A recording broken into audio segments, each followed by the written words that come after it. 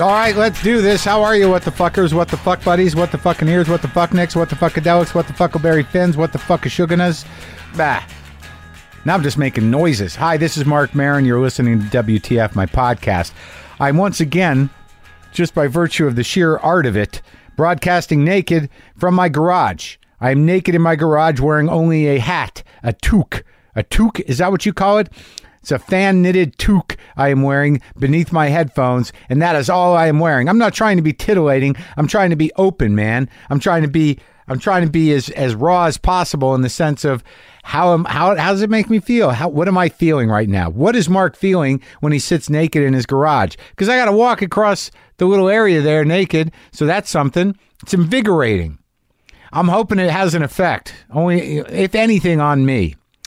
On the show today, Simon Amstell, a British comedian who I saw a while back over at the Largo, Flanagan's place, and I thought this guy seems a little uncomfortable, a little squirmy. I'd like to talk to him. I think we might have some things in common, me and this Amstell kid, and I had a lovely chat, and it covers a lot of things that in a different way than I've talked about before. British Jew, that always fascinates me. I don't know why.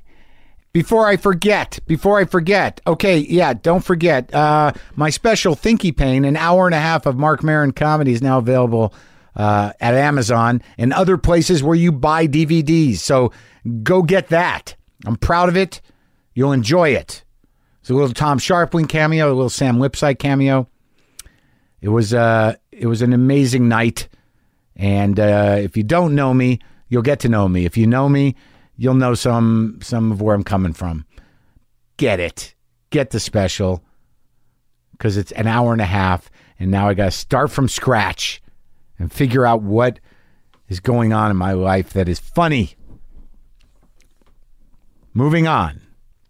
My brain was a little dinged up last night. I went to a modern dance performance. Yes, my friend Moon took me to a modern dance performance with a 9-year-old girl and an 8-year-old girl. I don't get much time. I don't spend a lot of time with kids because I don't got any. And then the brothers' kids are over there in Arizona. There's only so much I can do. But it was quite something, the modern dance business. I guess he was a pretty important guy. Wayne McGregor Random Dance. The performance was far. And it was down at the Royce Hall. Look, there's nothing we can do. This stuff is going on all around us. There are people committing their lives to dance. And it's easy to condescend. It's easy to dismiss. But it is something, man. I'm not sure how to watch it. I'm not sure how to take it in.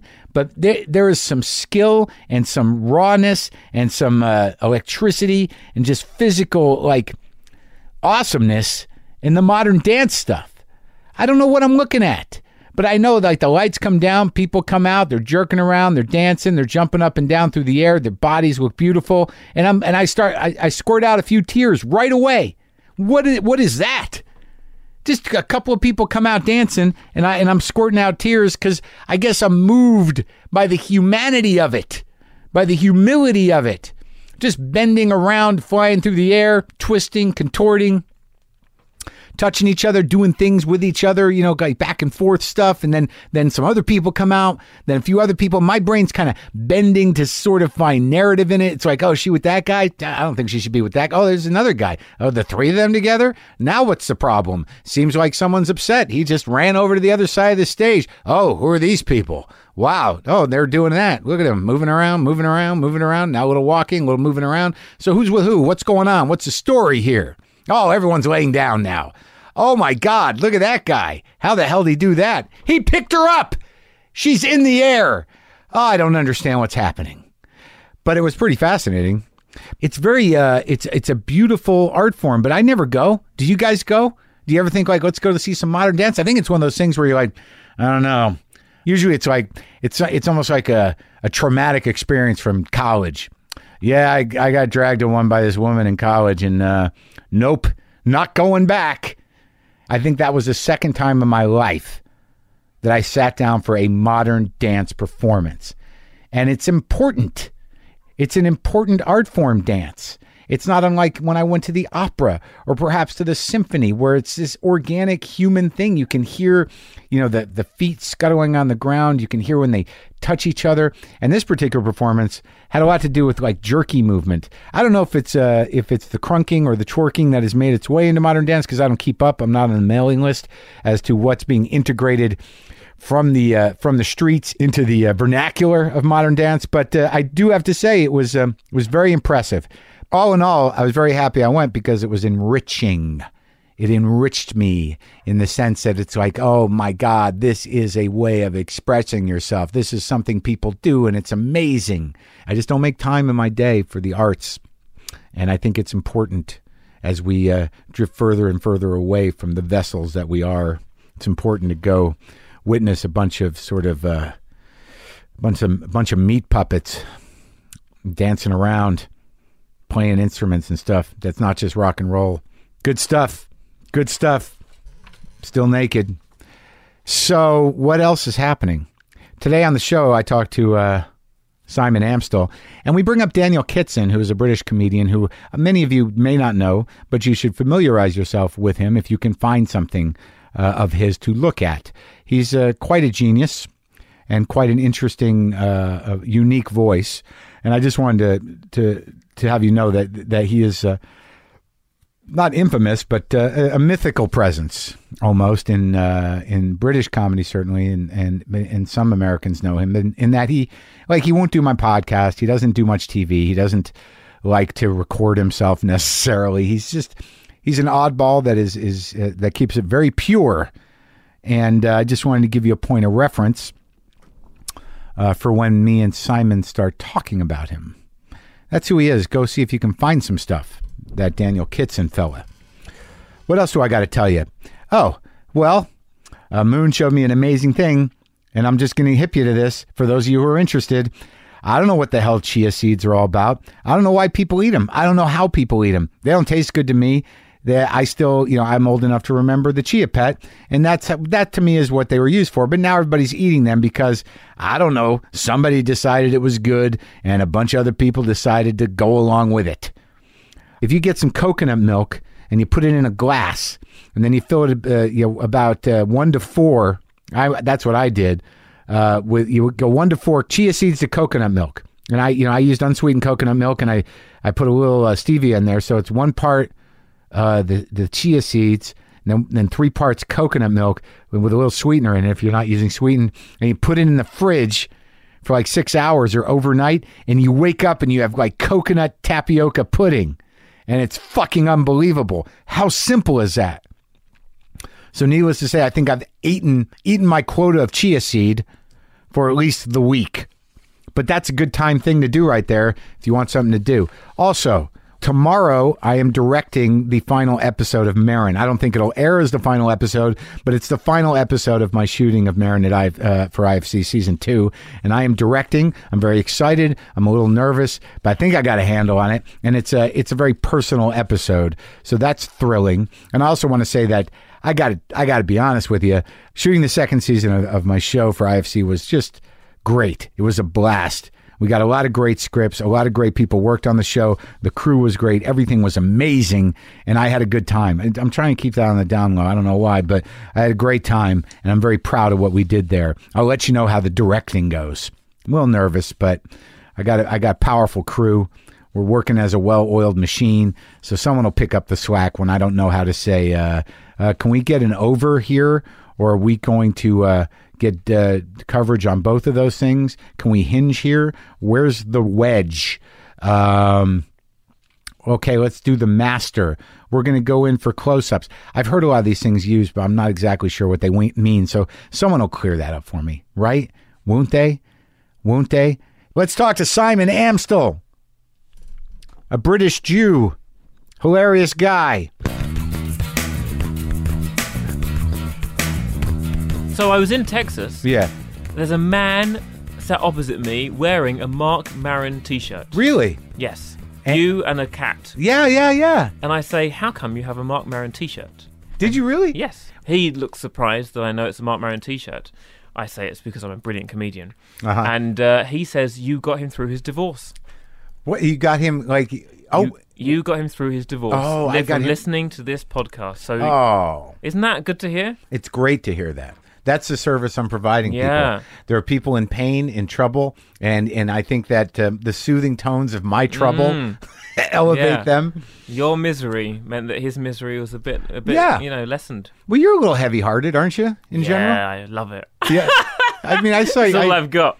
I saw your. I saw Numb when you were here. I came to that. Yeah, At I Largo. remember. Yeah, Largo. Yeah. And I immediately identified with you. I don't remember exactly what the show was about, but I remember thinking, like, I get this. I know exactly where he's coming from. It's difficult being as self-conscious and heady as we are and moving through the world without being or appearing self-conscious and heady. Do you have that issue? Yeah, it's just tricky, isn't it? And most people just drink alcohol, so it's all right. You never drank. I tried it when I was younger. I just didn't like it. Yeah, didn't stick. No, Didn't take. I tried drinking. I tried smoking. None of it felt No right. relief. No, nothing. Nothing. The only thing I tried that I really liked, although I'd never really do it, is magic mushrooms. Yeah? I found those to be lovely. How many times you do that? I don't know, like 3 times in my life. Uh-huh. And the first time I did it, I had a gig in the evening, Yeah. and I thought they'd sort of worn off. Yeah, no. They were still there. Yeah. And it was around the time where I was still, on the circuit for 5 years, trying to figure out who I was, and I figured out that night who I was. Did you remember it? Yeah, and I thought, I can't take magic mushrooms every time I have to do a gig, but I can remember this feeling. There was a looseness, there was a funniness that I found, a freedom. A lightheartedness, perhaps. Yeah. You trace it to that moment? I think so. I mean, apart from just doing it quite a lot, there was a feeling of, oh, this isn't important, or this isn't hard. This is just a group of people all laughing. This is just joyful. Yeah, there's nothing to be afraid of. Yeah, nothing to be afraid of. And it was the same material, but suddenly I was like finding just the joy in it, I suppose. Just the joy. Well, how old are you when you started doing stand-up? Well, 13. Yeah, at your bar mitzvah? At my bar mitzvah. No, 13, it was the annual variety show For real? of the drama club that I used to attend. Okay, and you chose to do stand-up. Yes. Did I kick you there? That's okay. I'm sorry. It's all right. So close. Okay, yeah, I know. What was I saying? Oh, yeah, so I was a very shy child, and a teacher suggested that I go to a drama club to bring me out of my shell a bit. Yeah. And then I guess I really got into it because I asked if I could do some stand-up comedy at the show. And you'd seen stand-ups before? I'd seen some late night television, like some stuff from the Montreal Comedy Festival shown on Channel 4 in the UK. Is that where they show it? Because I know I've done several of those tapings, but I don't know where they show it. Everywhere apart from America, right? Yeah, exactly. Yeah. So you saw some of that? Yeah, and I liked, I don't know if it was just that I liked that it would just be me on the stage. Probably. But, I really liked, I think I liked the idea of it. They looked silly, they looked fun, those people. And they look like they had control of the situation. Yeah. There's something that I remember seeing it when I was a kid. I'm like, that guy's he's in charge there. He's got a... But not in an alpha male way, in a way that I thought that I could emulate, maybe, right. because they were so sort of, they were, I don't know, that in that way that... they were entertaining, and they seemed to make people feel better. Yeah, that's a nice thing to be able to do, isn't it? Yeah, if it works. I don't think that was my specific agenda for half of my stand-up career. I'm not sure I was in it to make people feel better. I think I was actually in it to drag them down to the level I was at. I don't know about you, but I think for me, the stuff that happens is purely coincidental and everything. Like, it's a purely selfish act. Yeah, like, we're just doing it because we like doing it, and that the laughter is happening is good news. And if anyone feels better because they relate to something, that's good news. But we're really just doing it because we like it, right? I think so. I think that for me, I really think I got up there to find myself. Oh yeah, but yeah, I don't. Yeah, I suppose that's. I mean, I don't know if I'm thinking about that just in hindsight and having heard Jerry Seinfeld talking about it being a thing of self-discovery, and I go, oh yeah, that is what it is. But I think that really because of what I grew up in. I don't know how you grew up, but we can talk about it. That my parents are very selfish, right. So I think in order to sort of get attention, right. I had to be fairly kind of like dramatic about things. Okay. And I think it was a way to get up on stage and I got something to say. What do you mean by they were selfish? They were very, not great emotional boundaries. Like I really don't look at my parents as parents as much as these people I grew up with that seem to be around. They were not very nurturing people. They were kind of self-involved. Neither of them, both self-involved. Yeah. Yours? I suppose my story about myself is that I was sort of the product of a divorce. So that first stand-up gig when I was 13, that happened in the same year that my parents divorced. So I think it might have been a diversion thing. I think I was trying to say, look, let's not be sad. Look, I'm doing this over here. So I think I'm still doing. Oh, that's so to avoid pain. Yeah, to make my mum laugh rather than carry on crying. Maybe a bit of that. Oh, that's a tough age to experience that at, because you're aware. Yeah. You're coming into your own madness, whatever that is. Exactly. Yeah, I should have been just going through puberty. Right, not dealing with. Instead, I was learning to do magic tricks and and juggle, and, hide the tears. Yeah. Look, I'm juggling. I'm juggling clubs. Look.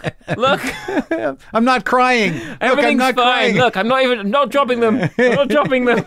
Please stop crying. I won't drop them. The crying magician. That's a good angle. Yeah. So what were you grew up Jewish? In England. Only culturally, really, not religiously. Me too. The circumcision and, right. and the bar mitzvah. Yeah, I think that's the same with most Jews. I think you just do your part. The first one you don't have any real control over. Strange though, isn't it? That they just cut a piece of your dick off? Strange. It is a little weird, isn't it? Don't you think it's, And there's a guy there, there's a service, people come. Yeah. It's not like just at the hospital. It's usually done at a home. Yeah. There's a party. Yeah, I had a joke about they weren't even religious, they cut off, the buffet wasn't even kosher. Yeah, right. We don't care about that bit, we just love the cock cutting. Yeah. That's our thing. They did it because it was the convention of the people around them, because they thought we better cut off a bit of our child's penis, otherwise people will think we're weird. Yeah, and so they'll be able to identify each other in the bathroom. Yeah, so maybe a bit of that. I know, but I don't know what the original reason was. But yeah, it is cultural, and everyone gets it. I think most people are circumcised than not. In America, is everyone circumcised? Well, it's not a law, but no. You can choose. Parents can choose not to do it, but I think it's an option. It's so strange. I remember the first time I saw one that wasn't circumcised, and I found it sort of off-putting. Well, I remember the first time I saw a vagina. Yeah. I just assumed that everyone had a penis. Really? How old were you? I was 25. Such an old joke. Yeah, you had to. I was a kid in my garden, I think, and there was the next door neighbor's, I don't know, girl child. Yeah. What the hell's that? Why is what's she missing? Yeah. You just thought girls she's all broken, that girl.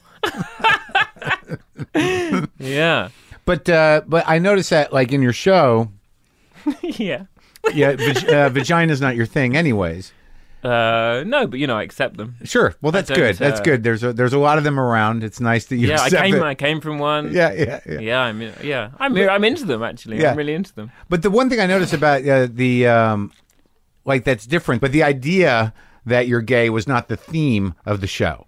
And you didn't even really acknowledge it as anything to be and yeah, it's not a thing. Right. Yeah. And was that a conscious choice, though, to sort of not... Because, most gay comics that I've known, certainly American ones, that's their hook. They're gay. I suppose when I first came out, it was something I was thinking about a lot, so I wrote about it. Yeah. But after that, it just hasn't been something that's really... doesn't do anything, it's not right. It's not in my life. It's in my life. Do I have a boyfriend or not? Right. Did something terrible happen when I was having sex or not? Right. It's not really... And I've sort of, I think, and to be more, deep and adult about it, I suppose, I'm not really into any kind of label. I think comedy is a thing that can bring people together rather than, I'm not really into, and I don't like anything that's well, okay, so I'm a Jew and therefore something. Right. No, therefore. Yeah. What about, it's always a bit false. Yeah. It's always it sounds sort of funny. Oh, yeah, you're a Jew and therefore this. But actually, you could have said, I'm a human being and therefore this. No, I think that's, stereotypes. Self-stereotyping to culturally identify is kind of tedious. And it feels like it's so easy and untrue at the same time. I watched a lot of Eddie Izzard when I was growing up. Yeah. And he's a transvestite who is not really talking about being a transvestite. And I quite like people who just happen to be the thing and it isn't their career. Yeah, but he did wear some spectacular outfits. Yeah, but then didn't really go on about them. No, I know. You know, he comes out in the outfit, and then he's talking about Star Wars or whatever. You know, it's a little jarring. Trek. So that had a big impact on you? Yeah, I liked him a lot. I liked him, and I liked Bill Cosby a lot, and Roseanne, those sitcoms. Yeah, Bill Cosby's great. I saw him at the Montreal Festival. You did? When? Like 2 hours. I don't know, what was it, three or 4 years ago? Was it life-changing? It was a bit. Why? I had to rush straight to my show from seeing his show. Yeah. And some of his Cosbyness stayed in me from my show, and it made me a bit better. I had the same experience with him, watching him again later in life, that the sort of idea that you can really choose what's funny. Like, you know, you can... Right, yeah. It without... Like, there was something about him where it looks so effortless, and it doesn't seem like he's processing any sort of, it's not fear, but even structure in a way. He's just sort of like, I'm going to do this. I am who I am. I'm going to sit down, and we're going to move through this. Yeah, he didn't even want the applause at the beginning. Oh, really? He came on in this, you know, in like a tracksuit. Yeah. Sat on his chair, and people were applauding like crazy because it's like this legendary man walking out, and he's, you know, just like... You know, he's really? Like waving his hand saying, please don't applaud. It's just ridiculous. Why would you? Come on. Let's not waste time. Yeah. He sits down and, you know, then just starts talking. Maybe fiddles with some tissues. Uh-huh. And then there was a bit about like five bits in where he suddenly just says, and this is the only bit I can remember. It's not funny, but it really made me go, wow, this guy has no fear. Yeah. He suddenly just said, the microphone level is about 1 notch too high. Can we bring it down 1 notch? So the microphone then gets lowered. Yeah. And he carries on. Doesn't make a joke about that. Doesn't say, carries on. Right. The microphone is too high. But he does say it like Cosby. So Cosby. You're already like, yeah, but you think, is this going? Well, right. Is this... And there's the nothing. Microphone. Yeah. And so then when I did my show in Edinburgh a few years ago, the air conditioning was a bit loud. And I remembered Cosby. Right. And I said, can we turn... But even I had to like do like a joke after that. Like I had a fan on the stage, and I said... Because of the fear. Because I was like, I can't just leave that in the air. Yeah. I can't just carry on with my story. But he had no fear. He could just keep going. Yeah. So when you were 13, your parents get divorced. What did your dad do? Dad ran a sort of courier company. Yeah. Yeah, or owned and ran. And did you still get along with both of them after Dad became the enemy. Oh, really? Yeah, and I've since sort of dealt with that, and obviously I sort of made that up. And how old were you when you finally dealt with it? 24. Wow, it's a long time, right? Yeah, a long time to be sort of hating someone. Yeah. But you didn't see him when you were a kid either? I did a bit, but I always found it quite boring, and I found and you know I'd really you know bought into this story that he was the bad guy and that my mum was perfect. And you know neither of those things are true. Right. It's nonsense. Yeah, I'm going through a period right now with my father. I'm 50, and I'm not talking to him. You're not talking to him? No, I'm going to have to. Go on, what's going on? He got offended by my a book I wrote and a TV show because he was in it. You know, I characterized him. Oh yeah, I've done that. Yeah. And I always get annoyed when my dad doesn't get annoyed. Really? I feel like, did you not see it? Why are you? No response at all. Say something about it. I did it. How did you handle it though? Were you honest or did you throw him under the bus? Was there spite? No, it was I think the reason that there's no anger about it from him, or if there is, he's not doing anything about it. I think what I'm always up to is coming from a place of self-discovery and just trying to figure things out, rather than, you know, it's never coming from, right, I'm going to get you now. I'm going to do that. Okay, now I'm going to tell him. Right. It's never that. So I think that it probably comes across that it's just me trying to figure out what's happened to me and why I am how I am, and it's I find it very healing, all the writing and the I you know, it brings me closer, I think, to him. I think so. When I looked at my stuff, I had to kind of figure it out. Like, was there spite? Was there a bit of payback? You know, because when somebody's had an effect on your life, if it's negative, it becomes tricky to frame it. You know, obviously they're part of our lives, and it is self-discovery. But, you know, on some level, you're saying, well, that guy kind of fucked me up.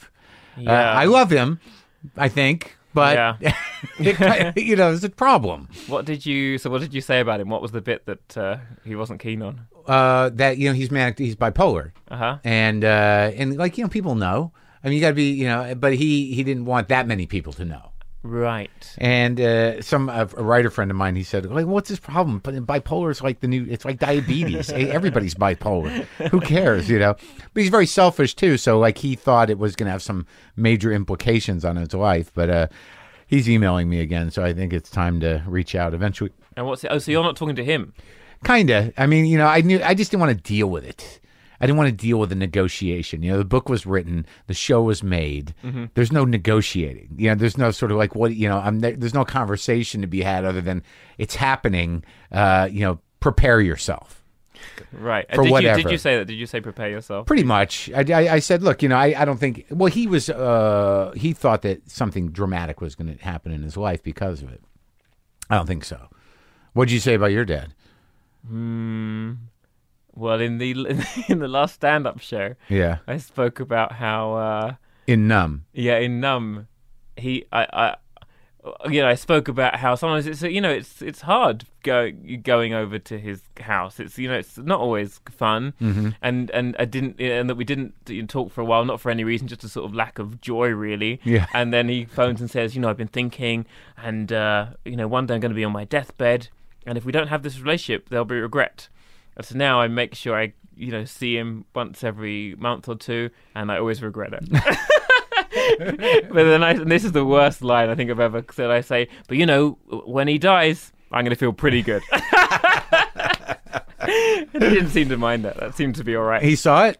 Yeah, he came. He didn't come to see it.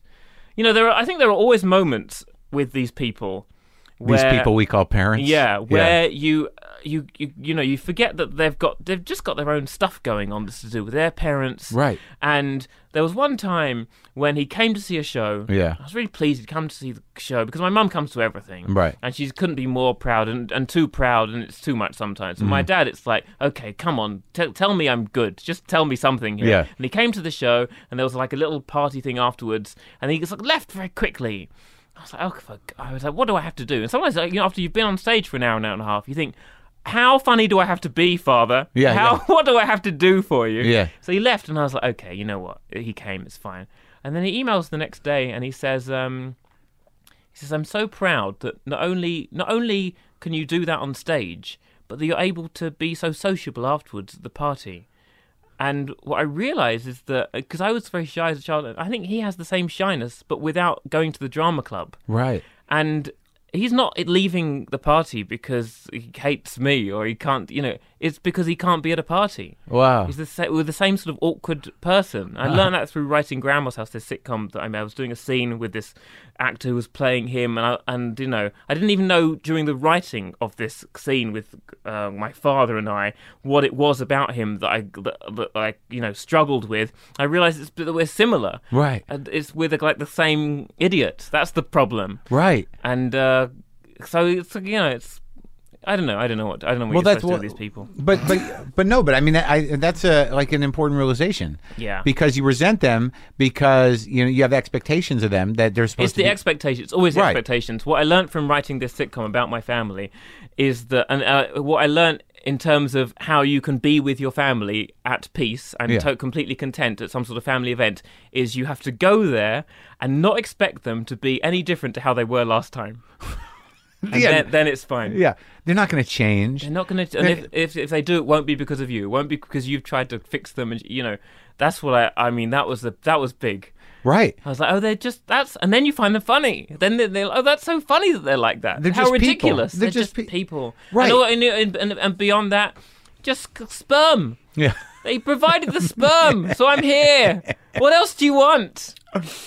But I think the fight is really that there was some expectation earlier to be parented a certain way. So there's some part of you, right. if you do have some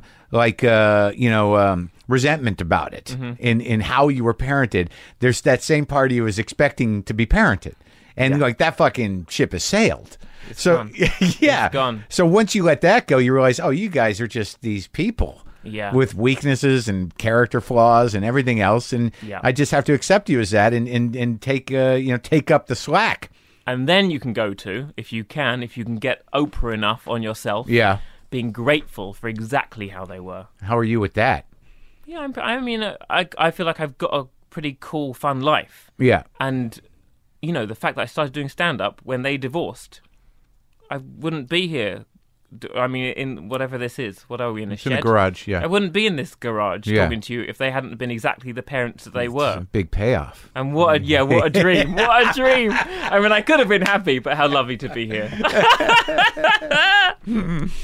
So, you really consider that moment at 13 the day you started stand-up? Because it wasn't conscious at the time, but now that I if I look back at the dates, I think, oh, well, that's strange that those two things happened at the same time. Do you remember what you talked about? I was a really weird... It was a combination of stealing some stuff from those shows, from these weird Canadian comedians, and also writing some stuff that was so... that was really out of character. But you were 13. Yeah, in contrast to who I am now, I suppose. There were jokes about environmentalists being a bit smelly, really weird opinions. 13-year-old opinions. Yeah, but it was why? It was there was a thing about these environmentalists who care more about recycling their toilet paper than actually using it. Who's that guy? It's a poop joke. It's a poop joke. Give the 13-year-old a break. I suppose so. Yeah, but what was good is that there was some laughter for whatever reason, whether they just thought I was a weirdo or cute or something. You're a kid. And I like that. I like that sound. And and when was the first time you started doing it in clubs? 18. Well, no, actually, before that, there were a few different competitions. There was a BBC New Comedy Awards competition, so I was 17 when I entered that, and there were about maybe 10 gigs between 13 and 18. Yeah. And then at 18, I retired. Yeah, good for you. And then started again when I was 21. Oh, is that true? Yeah. To go to college? No, I got a job on a kids' cable channel, Nickelodeon. Yeah. Where I'd sort of introduced the Rugrats and stuff like that. Oh, so you were the guy in between the shows. Yeah. Hey, kids. Yeah. You were a presenter of things. Exactly, yes. Reading the prompter. And I thought, well, I'm introducing the Rugrats. I've made it. What do I need this stand-up nonsense for? Isn't that interesting? Because I had a gig like that where, I had already been doing stand-up a while, but I got a job hosting something. I didn't want it. It was not my dream. But I wasn't making any money. Right. But I remember being furious that I wasn't being written jokes and that, it wasn't funnier. I was like, come on, I got more than this. Didn't you feel that frustration? I got to, I did, and I got sacked in the end. Because I kept trying to sort of be funny, and it didn't suit, it wasn't right for the, Did you miss comedy? Were you in it for stand-up, or were you in it just for a gig? To get a gig no, like that? I love television. When I was a kid, it was really more television than stand-up for me. Right. I worshipped certain TV hosts in the UK. Like who? Chris Evans. Uh-huh. I was just in love with everything he did. The Big Breakfast, and then TFI Friday, and then Don't Forget Your Toothbrush. And I just loved. I loved him, and he was he was a weirdo. He looked like an oddball, and he commanded these shows and invented them, and I just thought he was really...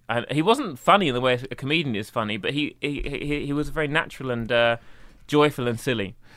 And so the sort of the job linking the shows on Nickelodeon was quite similar to the way the Big Breakfast worked. I loved all the paraphernalia. You got a clipboard and you got an earpiece. And, there was a floor manager that you saw saying 5, 4, 3, 2, and all that stuff. Yeah. I couldn't believe that I was there doing it at 18. And then what happened? And then I was trying to be... I also loved hosts who were a bit sarcastic and a bit cheeky with the guests. Yeah. And that didn't go down too well. On Nickelodeon. No.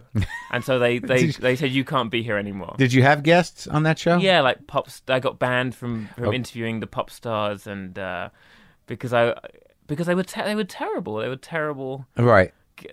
Bands. They real cheesy, horrific pop. They were trying to cater to kids. Yeah, right? I know right. it now. And then, but didn't you go on to more hosting gigs? Very thankfully, there was then a pop show. Yeah. On Channel 4 that needed a sarcastic presenter. Which one? It was called Pop World. It was on Channel 4, and it ran for 5 years. So, really? So you were on for 5 years, but and then you started doing stand-up again during that, because I felt like we've sort of got a good vibe. It was myself and a girl called Makita Oliver, and we had a very good chemistry together. But I thought the show could be funnier. Yeah, and I think the way to make it funnier is if I find out that, figure out how to be funny again, and I started doing stand-up again. Because when I actually didn't meet you, but the first time that I was aware of you was I was doing a show downstairs, or was it downstairs in the Soho Theater, and you were doing one upstairs. Yes. And you were packing them out. I just remember there were people there, like girls were lining up, and like you were very popular. And I remember like, who's that guy? And I remember someone told me like, oh, he had a show on TV, and the teenagers love him. And what did you think? Oh, right, okay. Yeah, I'm like, he's not even a comic. He's not a comic. Just some teenage girls. Fine then. Yeah. Then I feel great. Yeah, just some cute guy that's doing a thing. Well, I'm thrilled to be called a cute guy, so I'm just happy with that. When was that? It was only a few years ago. Do you remember that when you did some stuff at the Soho? I think it might have been. Yeah, it might have been some work in progress. Right. That probably led towards the Numb show in the end. But it was a struggle for me because. Because you did have that reputation on television as being a certain guy. Yeah, and I didn't want to be sarcastic and cheeky on stage and stand up. I wanted to be. I don't know if I wanted to be, but I wanted to figure out who I was. I wanted to deal with what was going on in my life. Right. I wasn't, and so it turned out to be a bit more sensitive and a bit more thoughtful. It's hard to make that jump. Yeah, especially if people are expecting something different. And you were willing to risk losing a couple? Yeah, because also my heroes were people who were really like people like Daniel Kitson and Stuart Lee would say things on stage like they just they're not trying to build their audiences, they're trying to sort of narrow them down to like the right people. Yeah. And that's why I really went with that. But I think too much. I don't think so. I mean, I think I've talked to Stuart when I was in England, and he's great. I mean, the reason he quit stand-up and then, the way his attitude about it changed coming back was fairly empathetic because that's a big, for a guy like him who was hammering away for a long time with a very specific point of view, who eventually got, angry at people who didn't understand him to the point where he had to split, and then to come back and then realize like, well, it's not their fault. Yeah. I'm not what they signed. This was not their idea of an entertaining evening. He said something very profound to me where he was looking out at somebody who wasn't understanding him and actually felt like, I'm sorry. It's just, there's nothing I'm going to do that's going to, bring you, into this. And you just made the wrong choice tonight, and we're just going to have to live with that. That's so, it's peaceful, that, isn't it? It kind of is. I used to turn if there was a sort of older guy in the front row, he'd definitely be my father that night. Do a load of stuff. I mean, he wouldn't be my father, but I'd make him sit in. Yeah. I'd do a whole... Yeah. And they're just people. Yeah. They're just people coming for a nice time. Right. And not unlike the parents thing you said, a lot of times when they seem to not be paying attention, who the fuck knows what their day was like? Yeah. I've been to shows. I mean, you're going to sit at a show and okay, that was funny. And then maybe you're going to be like, I got to do that thing tomorrow. What? Oh, like you're going in and out of whatever the hell your life is. Or I've fallen asleep in the front row of shows in Edinburgh because I was really tired. And you know what? And the performance must be a terrible rejection. Yeah. But I was just tired. I shouldn't have sat in the front row. Yeah. But horrible. Yeah. Kitson's like, he's an interesting thing. He won't talk to me, but he doesn't want. He won't talk to you on a mic. He's a very principled person. What's the principle? What do you think the principle is? Well, they're his.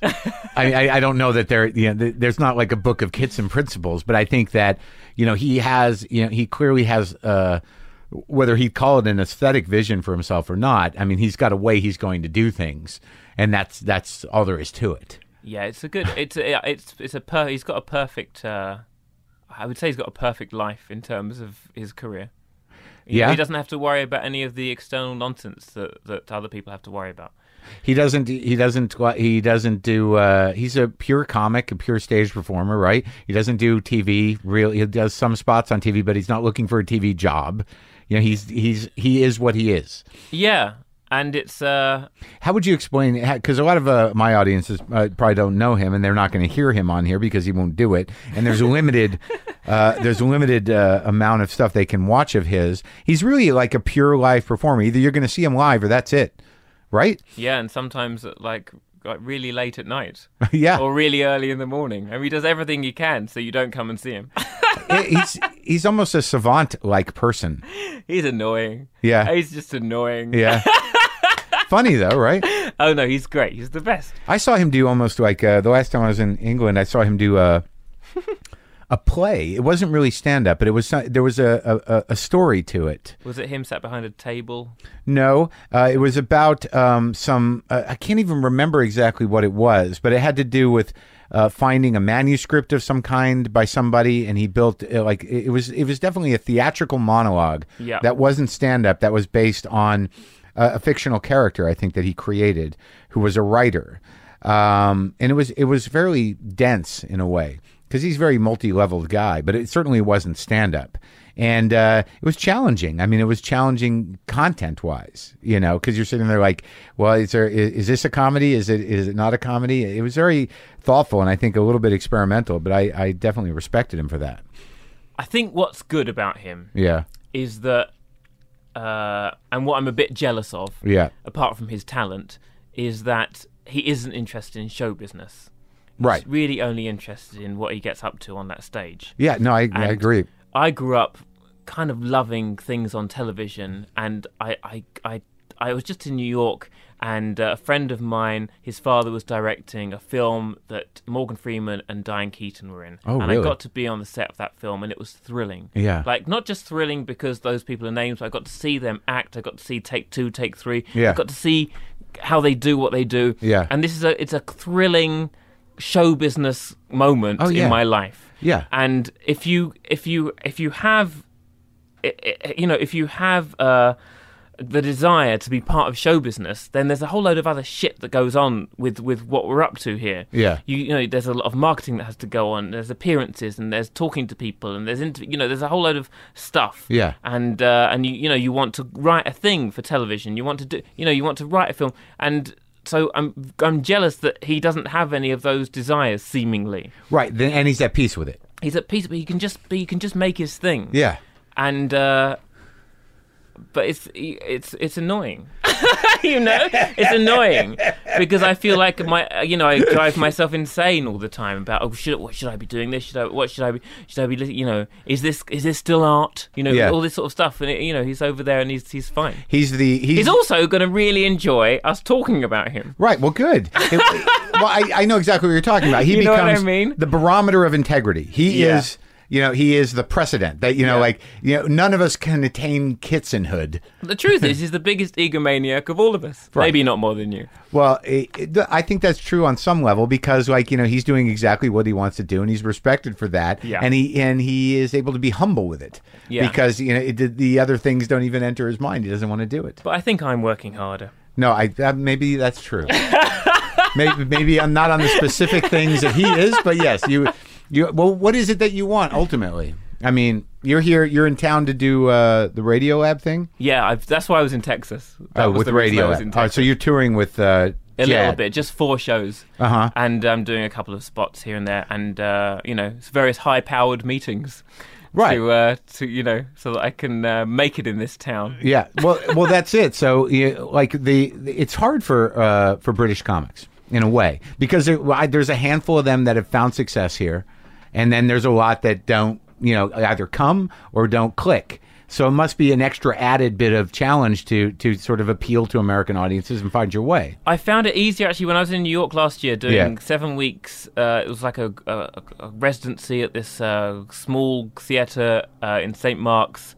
I found it easier, actually. It was easier being this new guy that people were excited to see than when I went straight to Edinburgh afterwards and then had that whole thing of, these people like me for this. I had a load of stuff that I was making up in my head. Right, you're the new guy here. Yeah, it was just lovely to be the new guy. It's really exciting to be this strange new person. And what about that? The idea of themed shows, because that's not an American thing, and that is sort of, I think, something that came out of Edinburgh. Is that every year you go back, you've got to name your hour, and you've got to think, is it a story? Is it not a story? I imagine that sometimes those shows are not necessarily theatrical pieces as much as a way to frame stand-up. What were the different themes of your shows as each year went by? What was the first show you did at Edinburgh? Gosh. Well, the first one that was named was called No Self. And what was that about? What was the angle? About this sort of Buddhist idea that we need to get beyond illusory attachments, labels, anything you think, this is me, I am this, I'm this guy in these clothes, and anything that was kind of made up. And I was trying to figure out who I was beyond all those things. And were you able to do that? Did you try that stuff? I mean, did you try to sort of move the ego aside to get at the true kernel of Simonness? We would have to lose Simon. So no Simon, no names. Yeah. No names. I think actually it was. I think it probably wasn't as funny as it could have been. I think it. Looking back, I think it was a bit silly. But did you engage in those meditation practices? Did you try to do that stuff? I think at the time I was more theoretical, and now I practice meditation. Now I'm more into the actual work of it rather than. Well, didn't you tell a story in the show about some sort of retreat? Am I remembering properly? In Nam, I spoke about going to Peru. Yeah. What was that about? That was actually went to Peru. Yeah. And what was the reason? To drink ayahuasca. Oh, so this is a hallucinatory journey. It was, yeah. So what happened? I mean, you don't have to do the bit word for word, but I've read about that. I know William Burroughs was into it. Castaneda was into it. Yeah. But I never sought it out. But back in the days when I did do drugs, but you got compelled by who? What spurred you on to say, like, I'm going to try that? Was it for material, or were you really looking for something? No, I was really I was just inspired by an old school friend who at a dinner we had told this story about going to this place, and as he's told this story, he looked like an 8-year-old boy. Like, he was just so full of joy. Yeah. And how he'd been sort of healed, I suppose, by this medicine. They were sort of keen to call it a medicine rather than a drug, because otherwise it gets lumped in with things like cocaine and all this sort of stuff that isn't very helpful at all. Sure. And this has been used by the indigenous people for thousands of years to heal them. It's medicine. But what did you think you needed to be healed of? I mean, what were you hitting some sort of bottom with yourself? Yeah, I'd been in therapy for about 2 years. I felt like we were, it was very helpful, but it felt like there was something that I couldn't resolve. Like there was some sort of hidden memory that I couldn't get at. Were you depressed or anxious? Yeah, and I had so many appointments. So I was depressed, and every day there'd be another thing. There'd be, okay, go to the acupuncturist, go to the yoga, go to the osteopath. I looked at my diary and I thought, oh my, how broken do I think I am? Right. And it was quite broken. Really? And how was it manifesting itself, though? I mean, what in your life was Well, the show was called Numb because I stopped feeling anything. My defense mechanisms had become so strong that I'd protected my entire self against the whole world and anything that could happen. Pain? I was like, okay, well, I'd sorted life out so that I couldn't feel any pain, but then I couldn't feel. So that's interesting because I've had periods in my life where you're like, am I completely detached or am I evolved? Right. Yes. I felt that because all the Buddhist teachings are about this is just a moment. This is not real. This is not real. And I was like, yeah. Well, I'm not really feeling anything about that person dying, so I guess I'm a brilliant Buddhist. Right. I'm living it. Yeah, but no, we're not. No, you're not. We're not. That's what you learned. I was just numb, just totally numb, and because I don't drink alcohol or don't do drugs or anything, so there'd just be a lot of Ben and Jerry's ice cream and stuff. Yeah, no, I'm there with you. So were you able to track like when it happened, or had you been feeling it your whole life? Did it evolve? Do you know, like, were you able to say, like, I've always been numb, or at some point, something got hurt inside of me where I'm like, I'm done? It's a bit personal, but in the second ceremony, there are 4 ceremonies, and in each one, you're sort of sat in a circle in darkness, and you drink this drink, and I found myself like in the womb. And then I found myself, I sort of was aware of myself in the room with these people, but also as a baby, and then in the pram, and then I sensed things that were going on, and I don't know what this is. Yeah, so I'm just, I don't know what this is, but I sensed things that were going on when I was a baby that I would not be able to remember and wouldn't be able to bring up in therapy. Right, and I resolved those during the ayahuasca ceremony, and then felt like. I wasn't broken anymore. Like, really felt like I was, and I thought, yoga for just the joy of doing yoga. Right. There was a moment where I talk about in the stand-up, like becoming a cat in the ceremony, and it all becomes quite primal, and you sort of remember that all these, like, that we're both guys here, sort of sat here in shirts, and you're wearing glasses, and you've made your beard like that, but we're just animals with spit and blood, and we're just animals really. And I sort of became a cat in this ceremony, and sort of really like like ferocious. I was and I'd always become like a timid sort of, okay, well, I guess I'm sort of like just a nice sort of like a nice sweet guy. I was a maniac cat guy in this thing. And sexual, and all these things are a bit sort of embarrassing and a bit like, ugh, I can't be that guy. And so, but you were in it. You didn't. I was in it. I was just, I'm gonna. It wasn't, it was natural, and I wasn't blocking. I wasn't blocking any aspect of myself. I was able to be completely free. Oh, okay. So the yoga. Like, I've got to do yoga because I'm not my posture. And then I had a moment where I thought, cats don't do yoga. Yeah. They just sort of stretch because they're cats. Yeah. And that sorts them out. And so that stayed with me, that idea that I'll just do that because of the joy of doing it, or just doing something not for the results, just for the joy of doing it. And it's really helped with everything. It's helped with the stand-up to remember that I enjoy it. It's not to get anywhere. Even doing something like I did Letterman when I was in New York a few weeks ago. I watched that. It's good. Was that all right? Well, it was interesting because like you had that, like, I'm very sensitive to performers. Yeah. And and it makes sense what you're saying now, because there was a moment where when you stepped out there, you're like, I'm here. Yeah. You're like, wow. Yeah. And I could feel that you connected.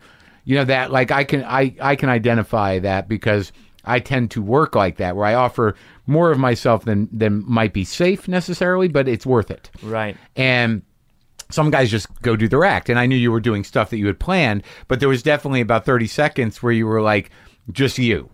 And it's a tremendous risk, but the rewards of that are great, because then people are listening to you in a different way. You're not just a guy reeling off jokes, but you're like this person that's having this moment, and that's the best you can really hope for. That's very nice of you to say. Thank you. That's good. Yeah, but it was terribly overwhelming. Yeah. Oh, yeah. I had to go there 2 days before just to sort of be in the theater. Just because I thought I'm going to be too nervous. Are you a fan of Letterman? Yeah, I love best, him. Right? Yeah, the best. Yeah, and stole so much from him when I was on those shows hosting. Oh, really? Just tactics? I just did him for a while, and so it was very strange to be there. And I was ready, because I thought I'm just going to. Because you can think about, there's so much that go through your head with something like that, because it feels like it's a career move, and it's a big rite of passage, and it's all this nonsense. Yeah. And I thought, what about if we just enjoyed this 5 minutes? Did you? Well, maybe I enjoyed 1 minute. I certainly found some joy in there. But it's a very heightened moment, that because I feel the same way about him, and I remember my first time. The great thing about it is that you are in a genuine theater. You're not in a TV studio. So there is that moment where, you want to try to remember that there are cameras there, but, just by nature of being a performer or stand-up, you're like, well, I'm in a theater. Yeah. I'm a little further back than I should be, but there's an audience there, and they're hot, they're ready to go. Mm-hmm. And but you work that 4.5 minutes, man. I mean, you're like, it's hard for guys like us who do fairly long form stuff to isolate enough beats to do 4.5. And it's a strange thing to do. Go, like, it's already a comedy show. Yeah. So for him to then go, and now some stand-up comedy, it's like, what for? But it's established. I mean, I know, but I couldn't figure out why I was there. Uh-huh. Do you know what I mean? I couldn't figure out, like, as I walked out. You were overthinking that. Yeah, I suppose. You were there to do stand-up. Yeah, I know, but I think that it shouldn't ever look like that. Yeah. There should always be something that it's like when I did this show called Nevermind the Buzzcocks in the UK, and that was like a pop show that it was a comedy show pretending to be a pop they show. Tried that here. With you, right? Yeah. With you. But you killed it. You made it so it would never work again. I did, yeah. Not on purpose. I just didn't quite. I don't think I fully understood the game, and I'm not sure that. No, I never did either. I did it for 3 years, and I was always like, "This is such a stupid game. Why are we doing this?" Well, I think that's one of the reasons it didn't work. Aside from the fact that I was not in a good place in my life when I got that, right. I needed money. I don't know that I would have taken the job otherwise, and I'm not sure I was the right guy to do it. But I don't know that Americans really gravitate towards games without stakes. Like it's that's really interesting. It's really just an improvisational comedy show in the framework of a game show that's based on pop music, and I just don't think if there's no money changing hands, And there's, there were just no stakes to it. No. And yeah, I think we did some funny stuff, but there was a whole shift going on with that network. It just didn't work. Thank God. Did it hurt when I said that you ruined it? No, I knew I did. No, I was just joking. I never saw it. I was just joking. Well, I don't know that I ruined it, but I don't know that I was really. You know what? I think it's there's a culture in this country of the talk shows. Yeah. And there's a culture in the UK of those panel shows. And I think that maybe it just doesn't. We don't really have those 5 nights a week talk shows, right? And you don't really have those panel shows. Is that what it's called? It's a panel show. Yeah, yeah, that's true. Like there's some of them now. They kind of come and go. But like Hardwick's doing one, and where it's framed as a game show, but it's not. There's no stakes. It's just for fun. But what I'm saying is, Mark, there's nothing you could have done. It's not your fault. It's not your fault. Thank you for letting me off the hook. Are you speaking for your Mark, entire country? It's not your fault. Okay. It's not your fault. Thank you. But it kind of was. It's not your fault. Okay. There's nothing you could have done, Mark. Okay. You were just a child. I know. You're right. It wasn't my fault. I was a child. Yeah. I couldn't have known. You couldn't have done anything different to what you did. Yeah, that's true. You did what you knew how to do. That's exactly right. Right? Yeah. Okay. That's an important lesson in real life. Huge. That, like, know your limitations and also, know what you can and can't do. And then don't do something, then beat yourself up. Because I used to do that. I don't know if you do this. I do things where, I couldn't have done it any differently. I think I do things to beat myself up for. Oh. Did you ever do that? Would you? I'm just like hard on myself. Go on, talk to me about what? Like I make decisions in my life where like it's sort of like, I probably shouldn't have done that. And I do it knowing going into it that I shouldn't do it. And then when I do it, I'm like, well, it was okay. But like I still pick at it. Like I'm just realizing this because I just got out of a relationship that, I'm very hard on myself. And when you're in a relationship, you just let the other person be hard on you. And, you're so engaged with their issues that you don't think of it. And then when you get out, you're like, oh my God, I'm still insecure. I still have, I'm still a little hard, Oh, yeah. Yeah. Yeah. Because I don't know what it is. It's just difficult being alive, isn't it? For some people. No, I think for everyone. And some people sort of hide it. Or everyone has a podcast where they bang on about it. That's right. But I think it is easier for some people because they've done some of the stuff that we're talking about. They've accepted something. But then it's almost harder because you beat yourself up because you think, oh, I know this. Yeah. I know. How did I do that again? Well, can you identify that moment where you said you realized that, when you were in the womb or wherever that, where you... Now it just sounds ridiculous. No, it's not ridiculous. I mean, but can you identify what exactly got shaken loose to enable you the freedom that you now have, the comfort or the idea that was it basically like stop taking everything so seriously, be present, what? No, it was. No, it's a bit too. Okay. Okay, so what if you don't mind me being slightly vague? Mm-hmm. I witnessed as that baby during this experience, this ceremony, mm-hmm. Being present for something going on between my mother and father. Mm-hmm. That the baby version of me felt like it needed to do something to stop it from happening. Right. Then something in the ayahuasca, because it acted like a sort of therapeutic conversation for me. I don't know if it acts like that for everyone else, mm-hmm. but it acted like therapy for me, probably because I'd just been doing 2 years of therapy, and mm-hmm. that was the language.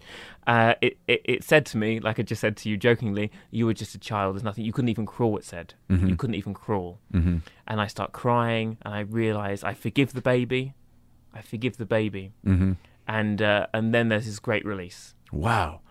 And then I because so many connections got made, when I felt that baby, feeling what was going on in that room, everything tensed, my stomach tensed, my shoulders rounded. Uh-huh. I had very bad posture and was very shy as a child. Everything seemed to make sense mm-hmm. from that point. Now, I might just be making it all up, and it might just be that whatever happens in that medicine just gives you what you need to know, in order to sort of let you get to the next stage. But everything seemed to make sense, and I thought, I'm fine. Right. I'm fine, actually. Yeah. I'm nothing's wrong. But that moment, that whatever that shame moment was, had defined a good part of your it made me being. It made me feel like I couldn't go to parties as a kid. I couldn't leave my mother. I used to grab onto my mother's leg. Yeah. It made me feel like I needed to protect and save and fix and it was a nonsense. It was a false perception that I had as a baby. And that had been ingrained in your wiring, deep, completely unconscious, and so after that there was a freedom. There was a feeling like I wasn't, that I wasn't broken, and self-acceptance. Yeah, self-acceptance. Yeah, I suppose all that sort of stuff. Yeah, that's fucking great. Yeah, it feels good, doesn't it? Yeah. And then I have to remember it though, because I slip in and out of. There's still moments, obviously, when I still feel like, oh God, why get out of bed and do what for? Right. And then the worst sentence is, and then what? Right. Because once you've done some stuff, this may be the opposite of your story, really, because your story is really that there were opportunities that you missed when you were younger, and that now it's all sort of happening for you, right? Kinda, but I mean, no, I know exactly what you're talking about. Is that you have to fight meaninglessness? You have to fight meaningless, exactly. And why I mention that is because my story was that I was working since I was 18, and there was this pop show and this comedy show, and then made a sitcom, and I always doing lots of stand up and things, and a special and another special, and I always feel like even at the start of an Edinburgh festival, of a month-long festival, you build up to this hour-long show, and then after the first night of the month, if that was a film, the credits would roll after that first night. You're bowing, the applause, credits roll, but it's not. You then have to do it again for 29 nights. Oh my God. And you think, well, what? And it's always, and then what? And you think, and when I made the sitcom that we did in the UK, I thought, well, that's just going to be it. That's going to be the thing. Right. And then I can retire. Right. Retire to what, though? I don't know, but I just thought, I'm tired. Yeah. It's exhausting writing that thing and acting and editing the thing. And I thought, I'm just going to, but then people say, well, what are you up to at the moment? I just did a thing. Yeah. It's on DVD. Yeah. Just, I'm in the middle of this right now. Because I'm doing the second season of my TV show. Right. And you're just sort of like, well, I did one. It was. I did one. Yeah. Yeah. If we were in a tribe and we were the people who brought the berries, people would say thank you for the berries. They wouldn't go, oh, any more berries coming up? Well, maybe no, to eat those berries. Yeah. But you brought them, so you need to bring us more. Yeah. You're the guy who knows how to get the berries. Yeah. That's the problem. Yeah, but it's a ridiculous complaint, though, isn't it? Because of what a joy to do this and all that stuff. But it's hard sometimes. But it's still work. I mean, work is work, and then, but that whole idea of I haven't experienced it, until recently, because I'm no longer in a relationship, where I'm just sitting with myself, and you're just sort of like, what's the fucking point of all this? How long was the relationship for? 3.5 years. Oh, that's a long time. But I've been through this before. I mean, but I don't know, because you'd want to identify it as depression, right? But I don't think it is depression. I think it is some sort of being overwhelmed. I feel that whatever I would identify as depression is just this weird anxiety that gets to such a pitch to where I'm exhausted. Right. I mean, things are very simple, and there are some joys in life that don't revolve around eating ice cream and jerking off. You know what I mean? I know. Name them. Yeah. Exactly. I mean, I've been told. Yeah. But you still battle with that on some level. You still sort of one day you wake up and you're like, ugh. It's just where the thinking part of us is overdeveloped and the feeling part of us is underdeveloped. Okay. If I'm to be really simplistic about it. I think we're that's just thinking too much. Yeah. Cat's just wandering around, eating and shitting. Right. I mean, if we just all the things that we have to think about as human beings, like the ambition, the competition. And crazy. It's madness. Yeah. And we've got the internet. Oh, no. I mean, cats don't have the internet. It's easier. It's much easier. Sure. It's much easier. Yeah, and they don't have forward thinking, really. They don't have recollection that is vivid. Yeah. I think what you have to do is, I think this is why religion exists probably, is because you have to then put rules in place. So you don't do things like wake up and get straight onto the laptop and checking your emails. So you have to meditate. You have to meditate first. I don't know if I don't meditate for 3 days, I get quite grumpy. Do you? Yes. So how often do you meditate? Every morning. For how long? 20 minutes. It's become a bit looser since going to Peru. It's become a bit of a looser experience for me. It's become a bit more weird and primal. Oh yeah? Yeah. What's your process? I mean, if you were going to tell me, okay, Mark, you need to start meditating, here's what you do to start. Find a nice seating position. Yeah. And don't do anything other than be aware of what's going on. Close your eyes and just be aware of the sounds, maybe. And don't try to and things. Then thoughts come up. Yeah. Don't try to get rid of those thoughts. Yeah. I mean, I'm not an expert, but don't try and get rid of those thoughts. Just go. Oh, there's a thought. Yeah. Okay. And then it goes. Yeah. Then something. Oh, memory. Oh, okay. There it goes. Yeah. Oh, that's the sound of some traffic. Oh, okay. Yeah. Okay. And then what that does is it's not just for the sake of that. It then trains your brain. So the next time, let's say you're in an argument or something comes up, then you go, oh, it's just a person saying those words. Yeah. And then everything's fine. Oh, okay. Right. Yeah, or whatever it is. Oh, okay. Well, Letterman. Okay, I'll go and do a spot on Letterman. Oh, okay. This will be over soon. This will be over soon. Yeah. No, you got to be in the moment. No, right. That's the true. key. Oh, that's true. That's true. That's the worst. I got up this morning. So I'm basically doing these. Well, I'm doing 3 things today, and this is the middle one. Yeah. Part of me goes, because I'm a bit tired. I think, oh, just get today done, and then there'll be tomorrow. But I thought, Yeah. And then I thought, what about enjoy today? Yeah. What about really enjoy doing this podcast with Marc Maron? That's a fun thing to do. Right. Do you have dread? I have dread sometimes. Do you have dread? I have dread. It's so funny. This whole situation is so funny. But that's what you're talking about, like with the tomorrow thing. It's like anytime not so much like that, but it's like, all right, well, this is fun. We're doing this, but like, oh, fuck, in 2 hours I have to. Okay, it's not like oh no, but it's sort of like I'm gonna, then I got to, you start going through it in your head, and then you just have to stop that. Yeah, because your brain will just manufacture shit for you to freak out about. Because that's what it's that what's that thing that everyone always talks about, that fight or flight. Sure, you got to be ready. Got to be ready. But what's happening? There's no bear in the room. No, that's not. There's no bear in the room. There's a bear inside though. There's a bear right inside my head. Is there though? Are you doing stand-up? I think you've made it up. Though. Yeah, probably. We make up that. I'm gonna have to go to sit with some ayahuasca and kill the bear. Yeah, kill the bear. They say it's a calling, the ayahuasca thing. Yeah, I think those days are behind me. I'm gonna have to do it some other way. Why they say? Oh, because you're an addict. Yeah, I don't do it anymore. Yeah, it's tricky. It's actually got counter-addictive qualities in that it tastes more disgusting the more times you drink it.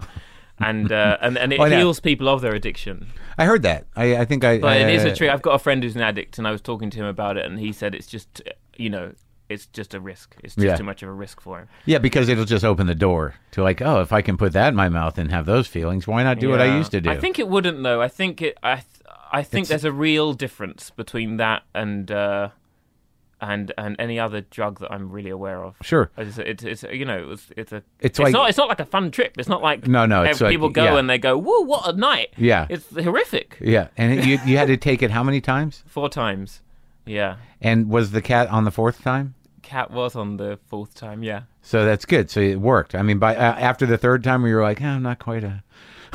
There was a feeling like I was reborn in the second. Nothing happened in the first ceremony because I was so stuck in my own head and trying to control it. And then as soon as I surrendered to it in the second ceremony, things started happening. And then the 3rd ceremony, I can't really remember what happened, but I guess nothing much because I can't remember. And then in the 4th ceremony, so it was like I was reborn in the 2nd one, and in the 4th one, I became a man. Reborn in the 3rd one. Sorry, reborn in the 2nd one, and in the 4th one, became like a man. Yeah. Became like somebody who was able to just sort of be in a room, Yeah. like men. Own yourself. Yeah, I was a. Yeah, I mean, there's a guy. There's a lot of stories in Numb. All I think of is the stories that are in Numb now. Yeah. But yeah. Yeah, a man among men. A man among looking men. Looking out for other people. Uh-huh. I was like, I mean, this is a podcast, so nobody can see, but you'll be able to see. So normally I'm sort of like you describe folded how I up. look. Yeah, folded up, crouched. And I'm just hopefully everything's going to be all right. Yeah. And I found myself sat. Like legs open, yes, and like leaning forward and like looking around, going, "Okay, you okay? Yeah. All right, let's do this. Are you okay? Is everyone all right? Okay, come on then, let's go." You were a leader, right? And then pointing to like this attractive guy, to the side of me, and then sort of like telling him, "Come to me, come to me," that madness. Yeah. And I normally in a sort of social setting, I'm like, "Oh, I can't possibly talk to that person. He's, that's why I'll be such a creep." I'm like, "Come to me." Yeah. How'd that feel? It felt amazing, and he did come, and he had a lovely time. Yeah. Did any of that stick with you? Yeah, not as much as it should have done. But yeah, a little bit. I mean, I'm in a relationship now, but... How long? 2 years. Oh, really? It's great. Is it? Sorry to say that after you've just broken up with someone. It's okay. It's terrible. It's terrible. No, Mark. It's terrible. You're better you... off on your own with your guitars. No, I'm not. I need to be for a little while. You know how that goes. Yeah. Got to reprocess. 2 years, that's good. That's long. Yeah, it's the longest. I've just broken my record of being in a relationship. Is he in the show business? No. Good. The opposite. Oh, good. What's the opposite of show business? What's the opposite of show business? Reality? Economics. Oh, really? Interesting. Yeah. It's perfect. It's good to be with somebody who's not caught up in this crap. I think so. Yeah, I've been with show business people before, and I think it's a difficult. It's enough one person having It's just too much. It's just too much self-awareness. Too much self-awareness, and also there's the undercurrent of competition and ego, sort of like how come you got that? When am I going to get this? And what? Difficult. What's a good relationship? I mean, what do you think makes it good? I think honesty, right? Yeah. I think just talking. Yeah. Just talking. Just being unafraid to say the thing that you're worried makes you sound like a terrible person. Yeah. And then you say it out. It's like with stand-up. That's why I love stand-up. Yeah. It's because I can say these things that I think are shameful and embarrassing, and then people laugh, and it feels like they're saying, not only is that funny, but we feel that too. And and thank you for saying it, because now we don't feel as ashamed and embarrassed. Yeah, you release something. Yeah, and and I think the same in a relationship. To be able to say something that you think is immoral or is inappropriate, and then the other person says, "Oh yeah, of course, because we're both human beings." Right. That's why you're feeling that. Yeah, that's why. Oh, phew. Okay, good. So you're not going. You don't think you're not going to leave me? Yeah. Okay, good. Phew. Oh, that's great. So what are you hoping to? And the sex. Sex, very important. Yeah. That's got to stay good. That has to be nice. Yeah. Sorry, what are you saying? What are you hoping will happen here in the States for you? Well, in the big picture, the healthy part of me, says, "Hey, this bit right now is just great." Yeah. What day is it today? Saturday, Sunday. Sunday, yeah. Sunday afternoon with Marc Maron in his shed. What a dream. Yeah. And then we're doing some stand-up this week. That's good. People will come and laugh and, good. Yeah. Great, and then I'll go home. Yeah. And the unhealthy part of me goes, we have to be Tom Hanks. Yeah. Why aren't you Tom Hanks? Well, everyone loves Tom Hanks. They don't all love you. Why don't they all love you? What's wrong with you? How can you make them How love can you you? be more like Tom Hanks? Oh, my God. Why? You'll never be like Tom Hanks. So you'd like to do movies? Yeah, everything, I think. I mean, I'm into... Yeah, I mean, I grew up watching television, going to see films. Have you done films? Done one very low budget film, and I really enjoyed doing it. Yeah. And the series that you have in the UK it's just available on DVD now? Or? Yes, we did 2 seasons. How many is that? 20? Oh no, 12. 12. Oh God, that's the best way to do it. Yeah. And now even that felt like too much. Well, explain to me how that works. I talked to Simon Pegg about it, but was it your choice to not do more, or how does it? I felt like I wrote it with somebody, but I suppose it was based on more of my pain than his, and I felt like I'd written all the pain out of me, and any more would be gratuitous. Right. Like we could have done a third season or series, but it would have just been for the sake of entertainment. Mm-hmm. And I felt like it would get too broad and silly. And no one tried to muscle you into doing more? Was it successful? It was. I suppose it was a sort of cult hit. Maybe is probably the right way to say it. What was it called? Grandma's House. And it was probably a bit too depressing to sort of reach, an enormous amount of people. Right. But the people, when people come up to me and they say they watched it and they like it, it's a very personal response. Right. It's like I had an aunt like that, or it's like, right. Oh my God, you really got that. Thank you. It's that sort the best. That's it's the best thing. That's the best, but you're sort of in a tricky place with the hunger of your ego and the sort of the ego wants it's. But actually, the truth is, and what I have to remember is that I've left shows each time when they've got a bit too popular.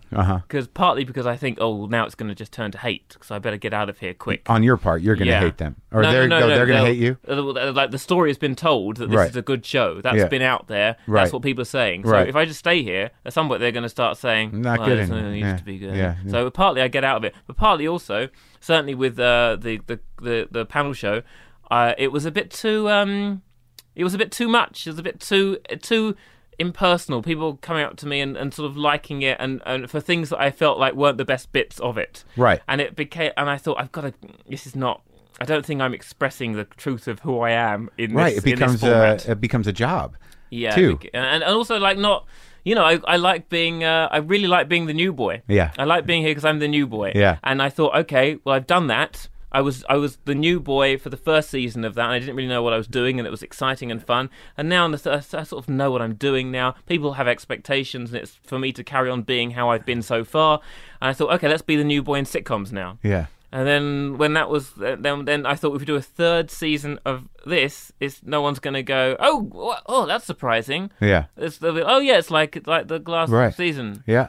I mean, it's a shame, really, that I don't just... Because once I learn how to do something, I stop doing it. It's a shame I can't just keep going. Yeah, it could be better for the audience. I know, I feel I can definitely relate to that. Because then it becomes a different challenge. It becomes a challenge of, like, consistency. And sort of, like, figuring out what works about that version of you.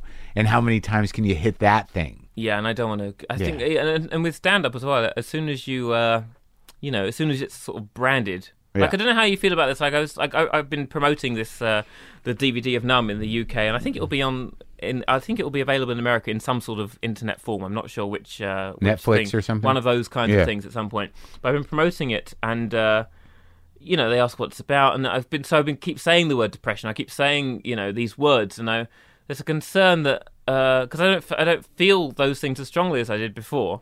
I don't want to be like, so you're the sad guy. Yeah. It's tricky. It's tricky how to, because people are like, I think you'd be a little bit more upbeat about how you're presenting it. Yeah.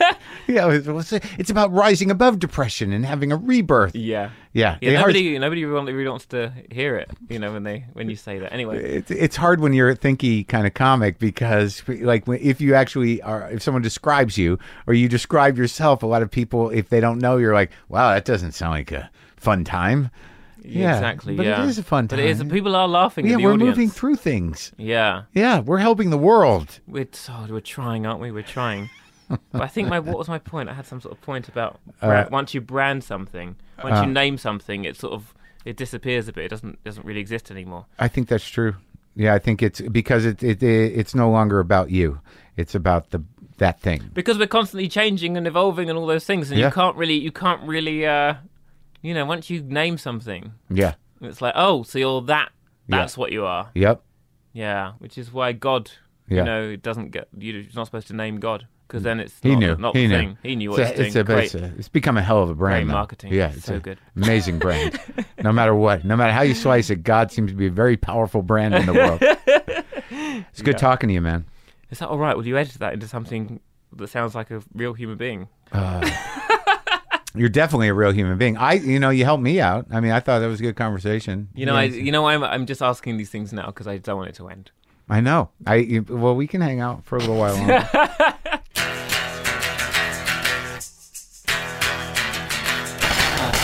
That's our show. I like that guy. I don't want to say I like that kid because he feels younger than me. He was younger than me. All right. Look, go to WTF Pod for all your WTF Pod needs. Oh, don't forget, my special Thinky Pain is available on Amazon and many other outlets. Yeah, go get Thinky Pain if you didn't get it on Netflix. You can get it now. You can own it. You can own it. Where you buy DVDs, it is available. How's that? I think I'm manic. I freaked out today. Manic panic. The two things that will guarantee send a fear to the very core of your being in the moment that you feel them are, what's that lump? I better Google it. And holy shit, what's going on with my bank statement? Am I a victim of identity theft? Those two things are the scariest things your brain can do to you. cancer and identity theft. Panic City. Of course, I can get my panic up for just about anything. You know, if I can't decide on a pair of pants. Yeah. Going without today. Keep hitting that. Freaked out. Thought I was in an identity theft situation. Turns out, I don't really understand how online banking works. That's all. I didn't understand what that thing was on my statement, and boy, did I go someplace. I went first to like someone's ripping me off. Who made a list of names, judged them thoroughly. Thought I knew people that I didn't, and not only that, they were criminals. I was going to take legal action. Then I went to like the faceless person who was taking money from my account, and what else are they doing? What else am I going to find out? How is this going to go? It was a bad rabbit hole. Then I called the bank up, and the guy explained to me, no, that's a check you wrote. And I was like, oh, okay, that's a good thing. All right. Well, I'm glad I didn't email people and tell them that legal action was underway. And I guess I just lost probably 2 weeks off my life because of that stress. But appreciate your help, and I'm an idiot. Yep. All right, that's all. Boomer lives!